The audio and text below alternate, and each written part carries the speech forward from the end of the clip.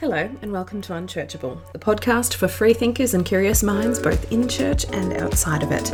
If you've been listening for a while now, you'd know my catch cry, that for some, church is easy. For others, it can be difficult, traumatic, or even impossible. But that doesn't mean that spirituality and faith should be off limits to us. In acknowledging this, we can start rebuilding a free, healthy, and hopefully non-codependent form of faith. For a lot of people who are finding their feet outside of church, the term deconstruction is used. It means we're applying critical thinking to areas like faith, doctrine, theology, and belief. For many of us, that means massive shifts, not only in our philosophy and mindset, but also in the social fabric of our lives. It's a big deal. It often starts off as a lonely journey as you contemplate shifting the very foundations upon which your life has been built. Every church is different, thus every journey is different. Several years into my own deconstruction, I'm acutely aware that there are a lot of things we take for granted. And again, everyone's experience has their own little kind of tangents and twists. But such things that we take for granted may include personal agency when it comes to decision making, personal contemplation and decision making on ethics rather than a descriptive version inherited from the pulpit. Independent choice of romantic partner might even be one. And as is the case in today's amazing story, feminism. I met Kate West on Twitter, where she writes about Christian feminism and life after being a stay-home daughter. I want to remind you today, as you listen, that the things one person takes for granted might actually be something massive for somebody else, something almost entirely out of reach. Thus, I'm completely in awe of people who find the bravery to live their authentic life and own their incredible story. I hope you enjoy today's session, set against the dulcet tones of two preschoolers cooped up at home during stage 4 lockdown in this little apocalypse called COVID-19. These two truly put me through the paces when it comes to editing, but I think I've done an okay job. Either way, I found this session really interesting and informative, and I know you will too. Enjoy.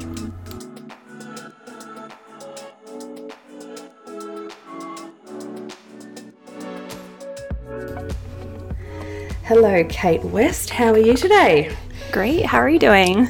Good. Very excited to interview you. I was reading through your Twitter feed and your website, and my goodness, so much about your life rings a bell with me. Now, your story absolutely fascinates me because you come from being a stay-home daughter to actually being sort of a Christian feminist who has got what many people would call a dream job. And that in itself is like one thing, but when you've come from the stay-home daughter kind of quiverful movement, that's a really, really big transition. So, for sure. Why don't you tell me a little bit about yourself before we plunge into this interview? Okay. Well, thanks for having me on. Really excited. I've been looking forward to this all week. Yes. So yes, I grew up in a very conservative Christian home. I was homeschooled for most of my education, and as the older I got, the more involved we got into patriarchy culture and the stay-at-home daughter movement. And so I can see a clear progression, starting when I was a child, more strict rules as I got older. And so once I finished homeschooling at 18, I was expected to stay home and basically wait until, a man arrived that I could get married to and start the rest of my life. That didn't work out very good. I laugh, but it's probably the least funny thing in the world, but, sure. I eventually had a courtship that didn't go very well, and ended up kind of shifting how I viewed what my world was like, and started kind of that deconstruction. And it still took me a few years after that to really leave. So I didn't leave until I was 25. Moved away, left all of it behind. Decided to go to college and got my first job. So yeah, it was quite the change, and really scary, but it was really worth it. And now I'm writing, I'm working in publishing, which is something I've wanted to do for a long time. And yeah, it's crazy. Now, you have dropped a few big buzzwords in there. Sure. Now, I've talked a little bit, I've kind of tiptoed around the issue of complementarianism in churches, but really patriarchy is what it is. It is this protection of male headship and subjugation of women in churches, and it can happen in kind of a very soft, subversive, like a very subtle way, or it can happen in a very overt way. Now, on my end of the experience, it was kind of a subtle thing, but it sounds like on your end of the experience it was a lot more overt. What was that like? Yeah, so complementarianism wasn't something I was familiar with until I really left and learned more about that. But I agree, it's very much a soft kind of form of patriarchy. But for me, in the patriarchy movement, things were a lot more clear-cut. The gender roles were very distinct. And for instance, women don't work, women don't go to college, except, maybe it's an online class, that's okay. Yeah. But very much geared at kind of serving your future husband, whoever he may be, whenever he may ride in on his white horse. Right. My whole education was, I was taught that what I was learning in homeschool was to help me be a better wife. So even if I was like learning math, it was because, well, maybe my husband will need help with his taxes. And, oh my gosh, yes. So that would be good for me to learn. Or if it's, I enjoy music, maybe my husband will be into music. So it was never really about what I wanted to do. It was always about how can I prepare to be secondary to somebody else. Yeah, exactly. Which, now, I was homeschooled too. Okay. Yeah, so I don't know. The curriculum that we used was American, and it was it had these cartoons on it, like these characters, Ace Burchison and Sandy Lovejoy and Christy McMurphy, and it was all this. Sorry, I think you can hear my kids shrieking. This is the beauty of recording podcasts during ISO. My wonderful baby daddy has just subbed out of a work meeting to look after them, and obviously they're a little bit quieter for me. But yes, so we'd learn these kind of, like, obviously there was the basics, like reading, writing, and arithmetic and all that kind of stuff, but I'd kind of, fractions were great for baking. I hate baking. I just really hate it. But bookkeeping or all those different things were kind of like woven into, different people's experience of homeschooling, I guess. Yeah, I got like a sewing machine for my 16th birthday because, that signified I'm becoming a woman. I should be able to sew my own clothes and, these kinds of symbols of growing up that way. So, and the other kind of big buzzword that you dropped was courtship. For those who've never heard of it, how would you explain courtship? When I feel lighthearted about it, I say it's because, purity culture didn't go far enough. When I'm more serious, it's a very rigid way to have a relationship, and I know lots of people do it different ways and they use that term differently. In my experience, it's patriarchal. The father of the woman kind of guides the whole relationship. So in the courtship that I had, me and this person would meet with my father at least once a week, and we had like 100 questions that we had to go through together, and they ranged from things like what is your personal hygiene to oh really, that's intrusive. but all the way to like, have you ever looked at porn, or what do you think about birth control? So like really kind of a mix of questions. But you were supposed to, we had the purity rules of no touching or kissing or holding hands till you got married. Which is a lot. And I think the biggest thing for me was, and I know not every courtship had this rule, but in my family, I wasn't allowed to get emotionally attached. So you're expected to get to know this person and like think about marrying them, but you're also not supposed to let them have your heart or feel emotion towards them or love until you are betrothed, because we didn't use the word engaged. And like that is so counterintuitive. And again, Yes. like my courtship experience was a little different, Okay. but just as rigid. And it was really kind of the buzz phrase that we kind of threw around was dating with marriage in mind. But there was all Right. these accountabilities, and even though I was in my mid-20s, late 20s when we were courting, there was, we had to stay accountable and all this different stuff. No touching, no kissing. Although actually, no, that's a lie. We did. We were allowed to hold hands. Okay. So that, Well, lucky. there's a lot. But yeah, like my dad actually set us up. So and yeah, like there's different ways. Like I heard there was one particular church I was aware of. One of their stages of courtship was that the girl would go to the guy's mother's house and learn how to cook his favorite meals, and which why don't we laugh about? But oh my gosh, Yeah. you don't see any kind of return consideration. Like it's the woman coming into complete submission and self-sacrificial kind of like, away go her dreams of anything else other than, being what he wants her to be. And yeah, it's a lot. So, and you don't have to answer this question if you don't want to, but was it that courtship that didn't go well that caused you to kind of deconstruct these beliefs? And how did that process sort of go for you moving away from that? For sure. To me, when I look back, that was, the big moment. Like I had thoughts before then of, this doesn't feel right. I'll do things different when I get out of this house. And, but, I have to get married first. Yeah. So I think I saw it this out first. Yeah, I think I saw this guy as like a way to escape from that. Yeah. And that wasn't fair to him.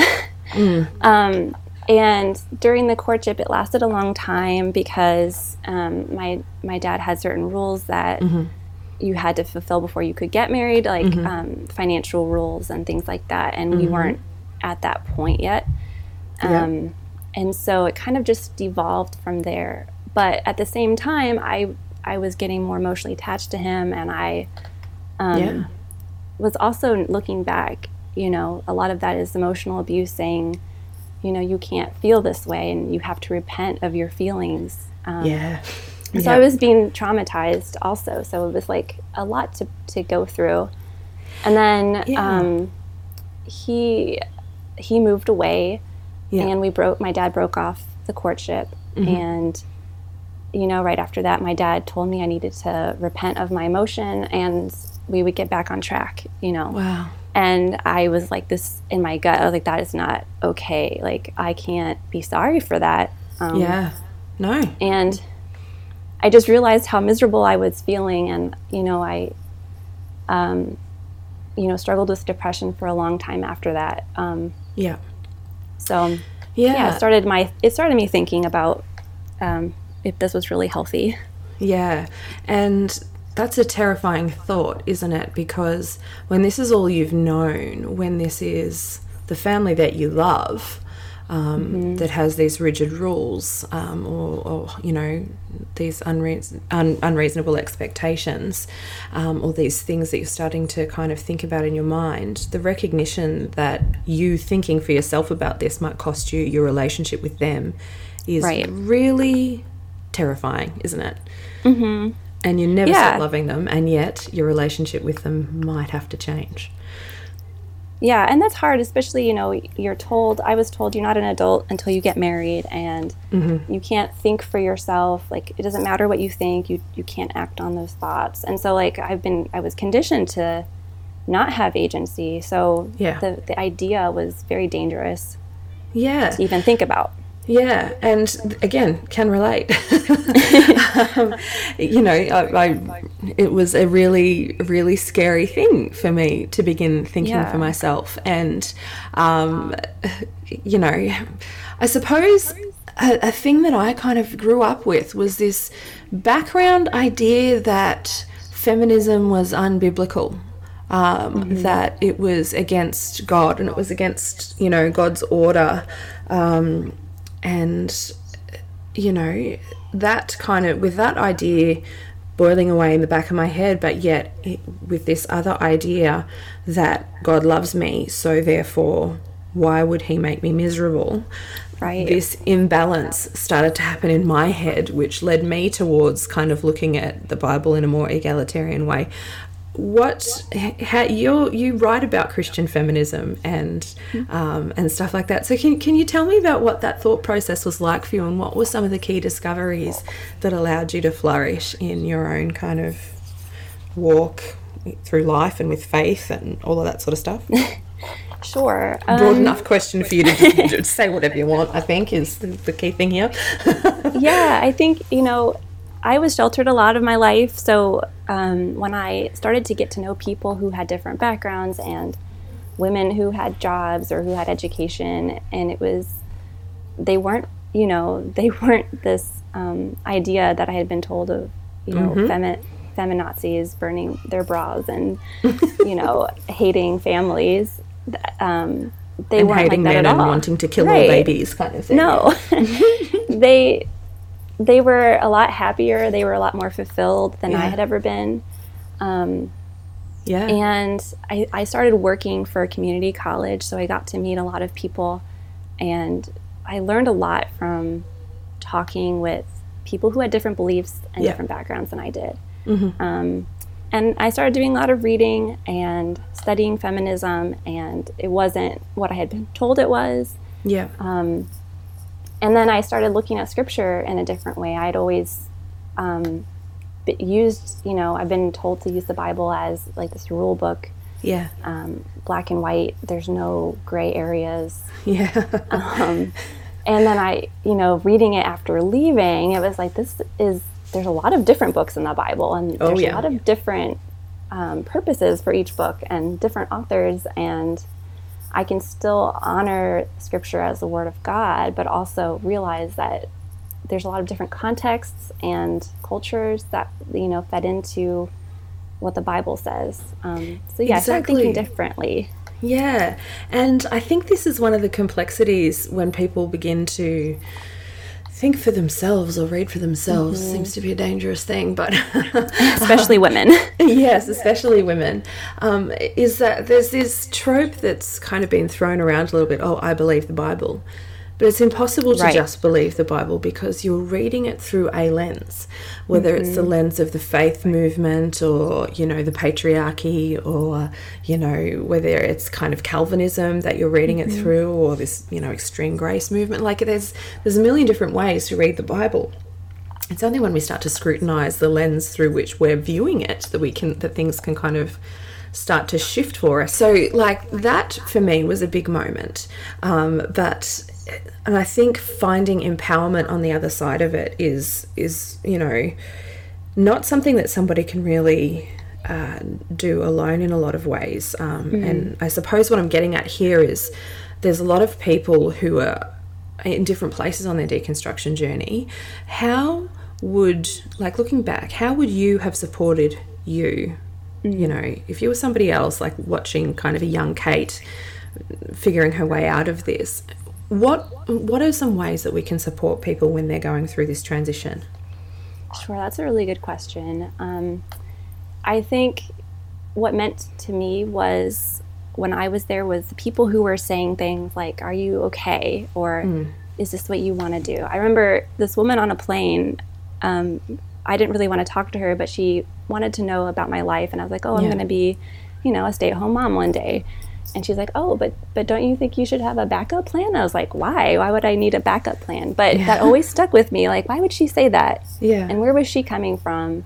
So, when you see something that seems off, it's okay to say, "Hey, are you doing all right? Like, is this something that you agree with?" And you have a choice about it. Yeah. I was never given the choice. So the fact that people were wondering if I was choosing it was just crazy to me. Yeah. So this is an interesting thing. If I was choosing it, that is a loaded question, because I think in my own experience of growing up, in a church with a very strong direction, with a very strong culture, and also what I perceive to be incredibly high expectations and rigid rules when it came to relationships, and we kind of had to it's a whole thing. But if you had have asked me, I was choosing it.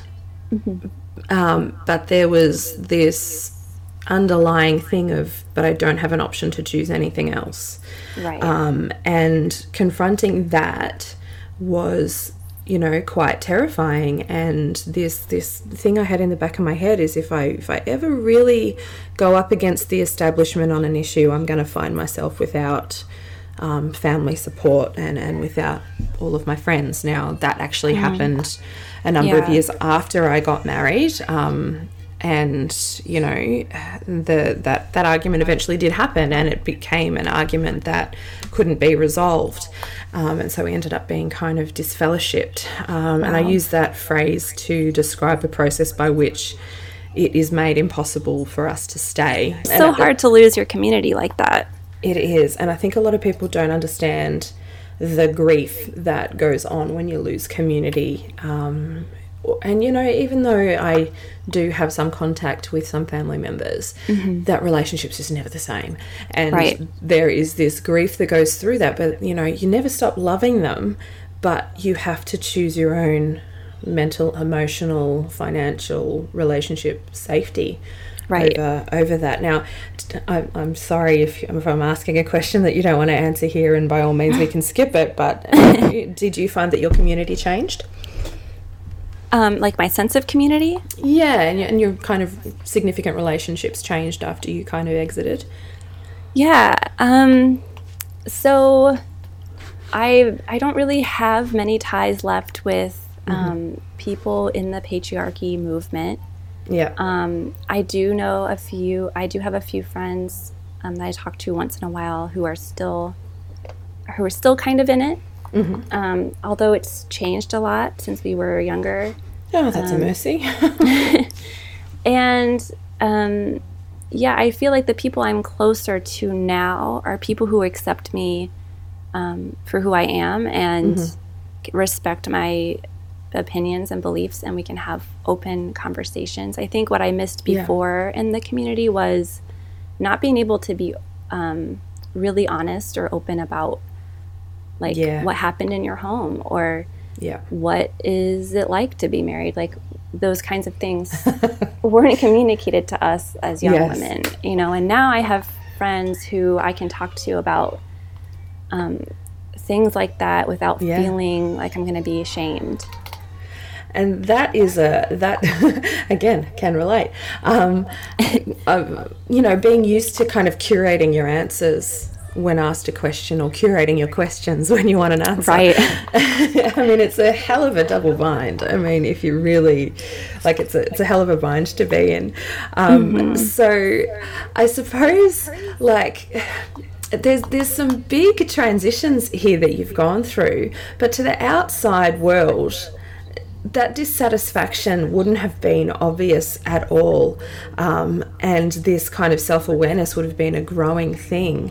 How do you and this is a question that I suppose I'm asking, not necessarily for people who are leaving a patriarchal, quiverful, or stay-at-home daughter movement or anything like that, but just anyone who's contemplating a big leap into the unknown. How did you prepare yourself for that kind of, I'm going to get a job, I'm going to study in a college that that isn't just, that's about my interests, and it's not about supporting my husband? How did you prepare yourself for that leap of faith? That's a hard question to answer, because I don't know if I ever thought through those things before I did them. When I left my family, the goal was go someplace safe and get into a safe place. And I moved to a different state, and a few months later I got married to my best friend. And so wonderful. There was a few months where I had no job and I was staying home the thing I never wanted to do. Yeah. But it gave me a few months rest and to think and to recover and to rest. And I know that not everybody gets to do that. So everyone's journey is going to be different. But then, I had access to a computer at the library, and I would go and research, like, how do you go to college? And just educating myself about what's possible. Yep. And being open to, whatever came my way. Yeah. Now, researching how do you go to college? We might laugh now, but a lot of people who've left kind of toxic groups or toxic situations face this with simple things like, how do I open a bank account? Right. How do I register for government benefits, or any of these things? And they're actually big moments. So I guess I want to just kind of sit in this for a minute and acknowledge that things, like if somebody's sitting in this situation of having to change their life in a big way like this, it's okay to not know things. Yeah. And it's okay to, I think, feel depression. And you mentioned depression earlier. I know I certainly felt, very blue while going through kind of the grief of a lot of things, and you second guess yourself a lot. I think this is probably a normal part of deconstruction. What would you say to people who are experiencing these sorts of, fears or emotions? Yeah, I think it's okay to feel those feelings and to grieve what you've lost. Like when you're leaving something like that, you are leaving family often, and often you're leaving your community and friends, and you're not going to be back to where it was. And I mean, I had been so used to monitoring my feelings, that it took a while to like sort through them. I remember the first few months leaving, I was like, I feel all these different things, and I don't really know what the names are for all these feelings. Yeah. And it takes time to like get space from the toxic environment and to own those emotions. Absolutely. I think owning those emotions has been a big key for me, and I think for a lot of people, and recognizing that emotions aren't bad. Right. There's no such thing as a bad emotion. They are what they are. They're created by your limbic system. I mean, just let them be. Like, what you do with them is important. Right. But emotions are emotions. So anger, for me, was kind of a contraband emotion because it wasn't feminine. Right.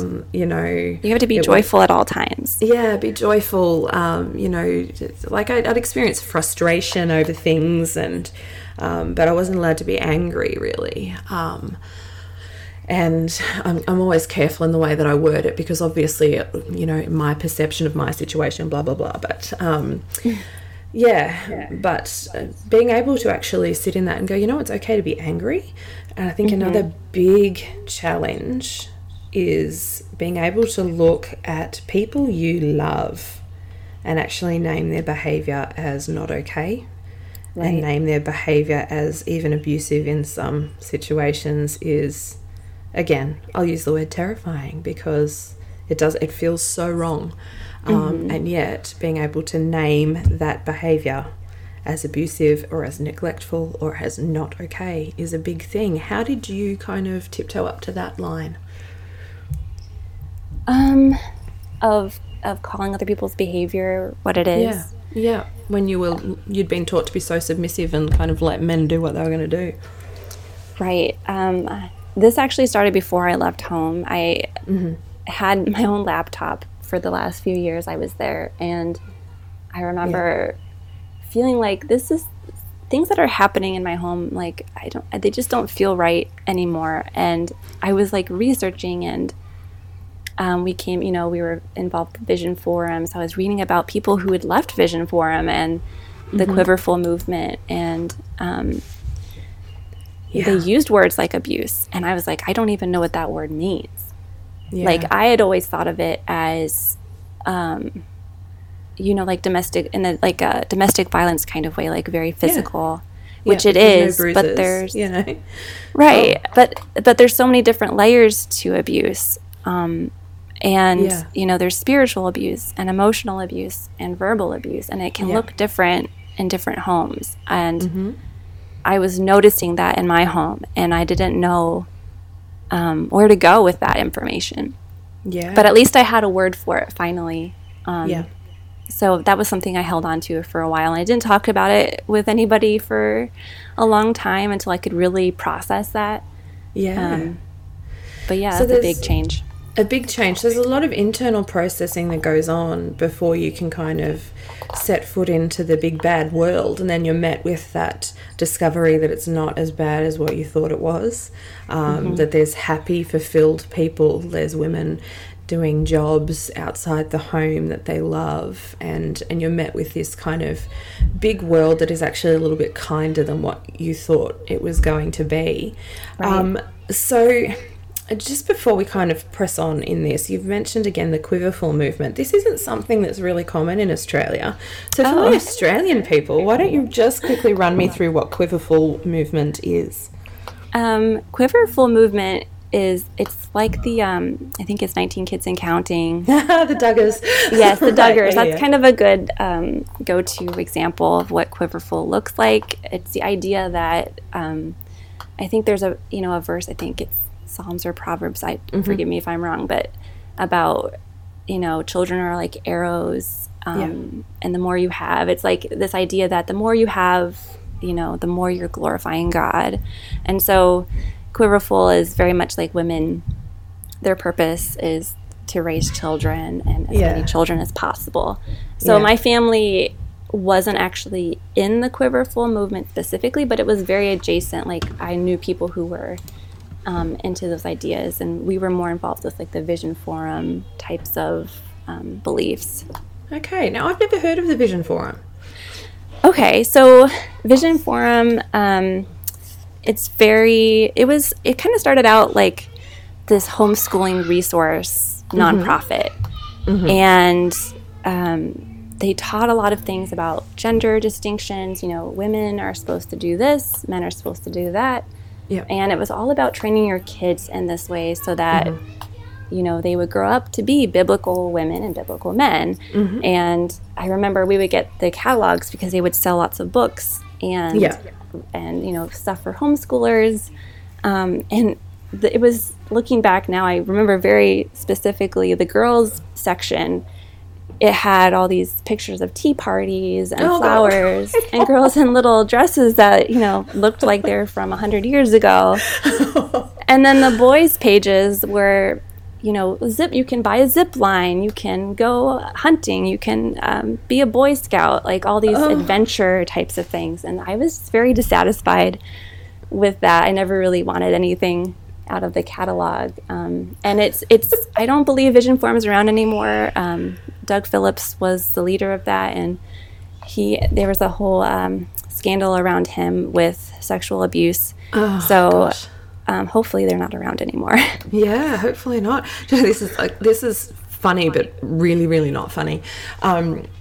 We, growing up, my parents did their best to raise good Christian kids, and part of this was obviously monitoring what we watched on TV, and there was kiddie viddies with this like Christian kind of song, like music video, VHS videos that we used to watch. And they used to like sing these songs about submission and obedience, and the girls were always dressed very conservatively, and the boys were always, dressed in kind of like more active kind of Tom Sawyer looking clothes. But one of the songs was "Do 'Cause Daddy Says So," like always best to do 'cause Daddy said so. Anyway, oh gosh, Patrick and I were watching a documentary on the Children of God cult. Oh no! Turns out they ran the kiddie video organization. Oh no! I was like, oh my gosh! There goes your childhood. Oh gosh, I was raised on cult propaganda. But it was a complete accident. My parents thought that it was just, good Christian kind of message. But anyway, you do what you can. Yeah. But yeah, so it's like, it's a deeply ingrained thing. And like, it's when you mention that scripture about the quiver, like the arrows in the quiver, that scripture came up a lot in the movement that I was from. But the message that kind of accompanied that was that, you know, kind of it was the parent or the father's job to shape the character of the children, point them in the direction that they ought to go, and then when they went out into the world to accomplish that which, you know, God and the father, being two separate entities, wanted them to do. It was like an arrow from, you know, like his kind of bow, like we were supposed to accomplish the father's work. And it's an ambiguous term because sometimes I think that means the human father, and God's really got nothing to do with it.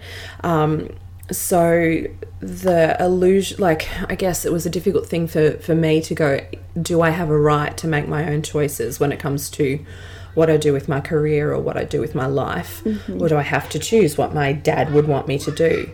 And then when you find yourself disfellowshipped and kind of wading through this kind of mud of, you know, grief and loss, not just in terms of your relationships, but in terms of your old faith, and recreating a new one and finding a new way of being, and a new way of living and doing Christianity, if you choose to continue on in that. It's a lot to process.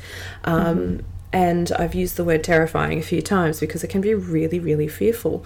A few years down that, like, you've been walking this journey for a while, what is your life like now? How are you now? Wow. I feel very different. I used to feel so trapped and kind of pointless. And now I feel like there's a lot of possibility out there. You know, I could, you know, try to get my dream job and pursue things that I feel called to do, and I can follow my intuition in that way instead of following someone else's kind of guidelines for my life, which was very much trapped. And I think for a while after I left, I kind of wanted to play along with, you know, everybody and just kind of pretend like nothing happened. And and I think I needed time to recover, and now I feel more encouraged to speak up about it and to write about it, and I feel more clear-headed about what happened. And I think it's really important not to forget and not to pretend like it doesn't matter. So I feel really called to continue talking up about abuse specifically, and also, you know, how patriarchy ties into abuse, and because it hurts a lot of people. It so does, and it weaves its way in a lot of very subtle ways, and in a lot of ways I think the church is often kind of the last bastion of patriarchy in the Western world, certainly. But the work of deconstructing that is difficult work for courageous people, and I love seeing someone really making a mark on it and thriving, because I know comparatively how much courage it takes to put yourself out there, and how much you never forget where you come from, and you never stop loving your people, but, you know, choosing to kind of stand up and speak out despite all is an act of courage every day. Now, you've found writing as an art form, and I love that you're doing creative nonfiction. Creative nonfiction really kind of bridges the worlds of fiction and nonfiction in a way, doesn't it? It's very freeing. So as an expressive art form, it's probably helped you process a lot of what you've gone through and a lot of where you're going, hasn't it? For sure. And I like to do research when I'm writing, so sometimes I'll write kind of like braided essays where I'll present research on, like, this is what, you know, like Vision Forum does, or like a similar kind of a cult type of thing. And then compared to what I grew up with, and like weaving that together, it's very validating to be like, I'm not crazy. Like, this did happen. These things that the pastor said are terrible. When I was a child. And, you know, it's very freeing to be able to name that and to weave it into my emotional state, or how that impacted my life. I think you've named something really important just there in not only finding a creative outlet and research, but in being able to kind of connect the dots a little bit. One big thing for me and for Patrick when we left the church and the network that we were part of was actually finding other people who had been through similar experiences. Right. Because sometimes you sit there and go, either you downplay it, was it really that bad? Or you go, that was so freaking weird, I have to have made that up. Right? Sometimes I'll tell people something that happened and they're like, that didn't really happen, did it? And I'm like, yeah, it did. Yeah, and it's kind of when you've experienced... and the word for it is gaslighting, right? Or crazy making somebody think they're crazy, or questioning events or different stuff like that. Which, particularly in one particular part of my life, I did experience that. It's sometimes you can almost gaslight yourself. You can almost go, did that really happen? Did I imagine that? Did I make that up? And it was in kind of sitting with other people who had left and gone, oh, that happened to you too. Oh, yep, that is, that's a big thing. But also naming things and actually being able to call it out. Like I remember, because after we left my dad's church, we started to go to another church in town, which was a big act of courage for us. Sure. Because walking into another church, we knew we'd be traumatized by things. We knew that things would kind of trigger us. And that became a discovery that, became kind of more and more real in those first few months. But the pastor preached on, I never know how to pronounce it, Mephibosheth, the youngest son of Jonathan in the Bible. And he was the son with the clubbed feet. And we both kind of stiffened up at the mention. Mm. And yet the message was so kind. It was about seeking people out to bless them. And we were like, oh, this is nice. Like, anyway, so the pastor, he used to do this thing where he'd like end the sermon and he'd do the prayer line and then he'd walk out the doors of the sanctuary so that if people had any questions or anything on the way past, he'd be able to kind of greet them and take a moment. And we said to him, the only way we've heard that message preached is because Jonathan didn't give his shoes to David. His son was born with clubbed feet. Thus, everything that you hold back in covenant will become a curse on the next generation. And that was a really fear-based kind of verse for us because we'd gone through recurrent miscarriages and we're like, what is this sin? What is this thing that I've done to deserve such awful, results in my life? Mm-hmm. And then we started to realize God as being kind and good, and that was a real pivot for us, was actually being able to call out doctrine and question it, and realize that some of the things that we'd been taught may have been wrong. So that research thing that you mentioned, and also kind of finding an outlet, and I can't stress enough, therapy is a good thing too. Yes, for sure. No, that has helped me a lot as well. Yes. And I don't think Christians should be ashamed at all of seeking out the help of a qualified professional when it comes to getting your mental health back on track. Yes. So I think the creative outlet's probably been a really good thing for you. And are there any other keys that you've found to kind of helping yourself through this deconstruction and this transition? I think, giving myself space to take care of myself. I think I kind of learned, not to prioritize my own health or my own needs. Yeah. And so it's been a challenge to learn, like, oh, I do need a therapist, or I do need to go to the doctor. Like, that was something I had to kind of learn over. So learning how to recognize my own needs and take care of myself has been, it probably sounds crazy to some people, but that's been kind of something that I needed to face and give myself space. I think I get wrapped up in, dialogue online or things like that, and I have to remember, I don't have to please everybody. Like, I grew up trying to please everyone. It's not going to happen. Oh, that reflex is a strong one, isn't it? Yeah. It's okay to disagree, and it's okay to have a respectful dialogue, and then just step away and go take a walk. Yeah. Now there's a few things that you've mentioned there. Reclaiming the right to, and I guess I'm saying this for the people who are listening who are deconstructing or who are about to start deconstructing, who have started to think about faith and wondering whether it's for them. There are a lot of different ways to do this, but it's not an easy process, and you must look after yourself.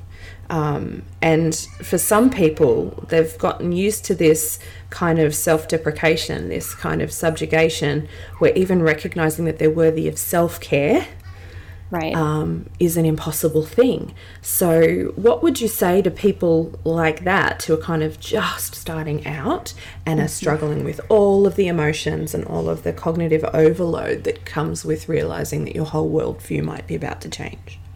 Yeah, take lots of breaks. take lots of breaks. It's very intense to have to deconstruct what you've been told your whole life and to rethink.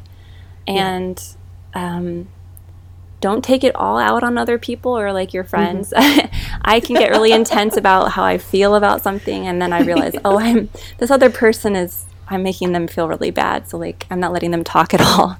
So, I've done this. I think that's what therapy is good for. And kind of lost my track of where I was going with that. Yeah, you're talking, you've monopolized the conversation. You've gone down the rabbit hole, and you're getting intense about your deconstruction. How do you trigger yourself to actually just take a breath, take a break, and self-care? Right. Yeah. It's, it's not the end of the world, I guess. Yeah. I remember the first couple of years of us deconstructing. There was a lot of trauma. There was a lot of therapy. We also had a safe group of friends, a very tight group of friends that we were open with. But I was aware of the fact that after a while, people must see us coming and go, oh gosh, here they come, gird your loins, like, here come the emotional vampires with their stories of kind of trauma and stuff. And it wasn't gossip. I refused to gossip. It was about, actually processing what had happened and, how to be in this new reality. So kindness to self is huge. So A, you deserve that. B, you deserve a good therapist. And I think you have a good point about finding good friends. You don't have to spend a lot of time with people who are going to be, have a toxic relationship with you. It's okay to, step away from that and spend your time with people who support you and who are, maybe they'll challenge you, but maybe they'll agree with you. But you can have a respectful conversation and feel supported instead of attacked. Yes. And I think it's also an element of that is realizing the difference between somebody wanting to support you and somebody wanting to hear your story. Because they're not always the same. I found that there was a lot of curiosity about my story. And so I really stopped sharing it with a lot of people because it stopped being a how can I support you thing, and it started being this kind of voyeuristic curiosity of and then what happened, in which I felt exposed. So you kind of learn to tune into your intuition, and I think a woman's intuition is one of her best assets. Forget about her hair being her glory, it's her intuition that is her glory. I think. And I note you have short hair now. That's are you allowed to do that? Short hair is a no-no. And yet it's so fabulous. I mean, so what do you think, I guess in closing, what do you think are some areas that you'd like to see more work on Christian feminism going forward? And I guess what's next for Kate West?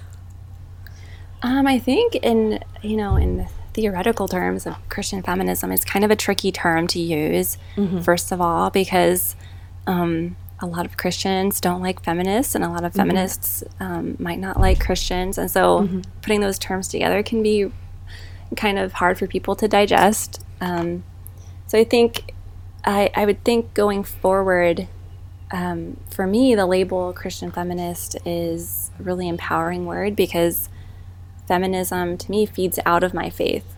The respect for human life and for equality comes from what I believe humans are here for, created in the image of God. So feminism comes out of that belief that I have. And I think moving forward, I hope that we can grow more compassionate and more caring for people we don't always agree with, and not so, two sides against each other, but work together. I think there's a lot of things that Christians and feminists can agree on. We find that common ground. So for me, moving forward, I think, I'm of course going to continue writing and looking for ways to have conversations about this, because I think a lot of people are interested in, faith and feminism at the same time. I think it, compared to when I was younger, that was something that nobody talked about, at least in my circle. So I'm excited that more women are speaking up and speaking out, and I think more men are as well. So I hope to be part of that, that culture moving forward. That's beautiful, and I'm going to swear here in this next story, people, so be prepared for that.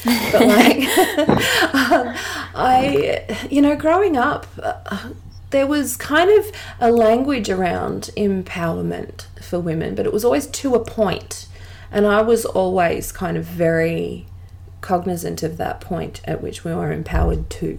Like, you can be an empowered woman, but as long as it doesn't cross this line, kind of thing. And so, churches can sound like they're empowering women and yet not fully be. And, making that transition is a big thing. But I remember after leaving church, my husband, he's very egalitarian, and he'd say to me, fuck the patriarchy, and I'd be like, yes, of course, yes, absolutely, and he's like, you can't do it because I said so, that's counterintuitive. So, like, it can actually, we have to give ourselves time to unlearn these deeply ingrained things, and sometimes it is, we've been told not to experience the world, that it's evil, that it's going to destroy us, and yet we can find kindness in the world, and we can find kindness in people who don't share our worldview. And, feminism was supposed to be so awful, but I haven't found it to be awful at all. I found it to be this kind of lovely thing. And yes, there are some brow burners out there, but, for the most part. Now, and I have to, along that lines, you've identified as a Christian feminist for a while. How many brows have you burnt? Not any yet. Not any yet. We should have a party, though. Men? Do you hate all men and all babies? Not all of them. But I will say, I want to clarify one thing, is that a lot of times when I tell my story, people will react with, well, you lived in a really extreme environment, and like that's extreme patriarchy. And when I moved here to Michigan, I went to a church I think would identify as complementarian for the most part. And I, at first it seemed a lot better than what I had grown up with. But then I could see the patriarchy there. It's just more hidden. It's a little sneakier. And it still keeps women from fulfilling their potential and following their callings. So I just want to clarify, like, this is important because a lot of people are in churches like that, and it's patriarchal at the base. That is a really important point, because sometimes the extreme stories should help us to point out the subtle ways in which we are not the complete opposite. We should be able to use more extreme stories to kind of actually discern our own situation. And there's one comment that somebody made to me in an interview that has really stuck with me. And he said that it isn't the churches that are aggressively... He said the churches that are the most harmful towards LGBT or questioning young people aren't actually the churches that are aggressively homophobic or transphobic. They're the churches that are subtly so, that will love and empower to a point. But as soon as like a person wants to have a relationship or wants to, you know, look a little bit different or whatnot, that's when they'll clamp down on them and say, no, it's a sin and it's an abomination. It's that kind of, they've been lured into a place of love and acceptance, and they try to flourish and then can't. That subtle area is actually the one in which there's a lot of harm. So obviously in different stories, like when there's, you know, physical abuse, or when there's kind of abuse of children, or when there's like kind of extreme patriarchy, not that I'm putting those on the same level, I'm just saying that sometimes they coexist. Those extreme situations obviously are just awful, but sometimes the awful stuff happens in the subtle space as well. It's in the unspoken norms that surround a person or a group or a gender or a minority group. And that's why we've got to do the hard work scrutinising, and really I think the hard work in protecting our hearts against it. 100% agree. And down off my soapbox. All right. Well, where can people find your stuff? Sure. So my website is kaitwest.com. That's CAITWEST. And I'm also on Twitter and Instagram at Kate West Writes. And I have to say, your tweets are just so fantastic. I love them, and that's actually how I found you. Thanks. Oh, I like following you on Twitter too. I don't tweet nearly enough, but you can probably, in the background of this recording, you've probably heard a lot of children screaming downstairs, and it's because I can also hear a lot of jumping downstairs. Those little angels are also the reason I don't tweet as much as I should. But anyway, thank you for being on the podcast, Kate. I just cannot wait to see what emerges from your writing and your work over the coming years. So everybody get along and follow her. And read the website stuff too, because there's some really great writing there. I've really enjoyed it. Today's session, I think, has, you know, sure, it's a story, but I hope it gives us all a little time to reflect, and especially if this ISO period, this COVID-19 period has made you start questioning your faith, I hope Kate's story makes you realise that you do actually have time to research and to think and to prepare before you take a big leap into the unknown. And there are plenty of people of peace out there who'll be able to stand with you as you make this transition. Kate West, thank you for being on Unchurchable today. I'm Kate Kennedy. Thank you, Kate.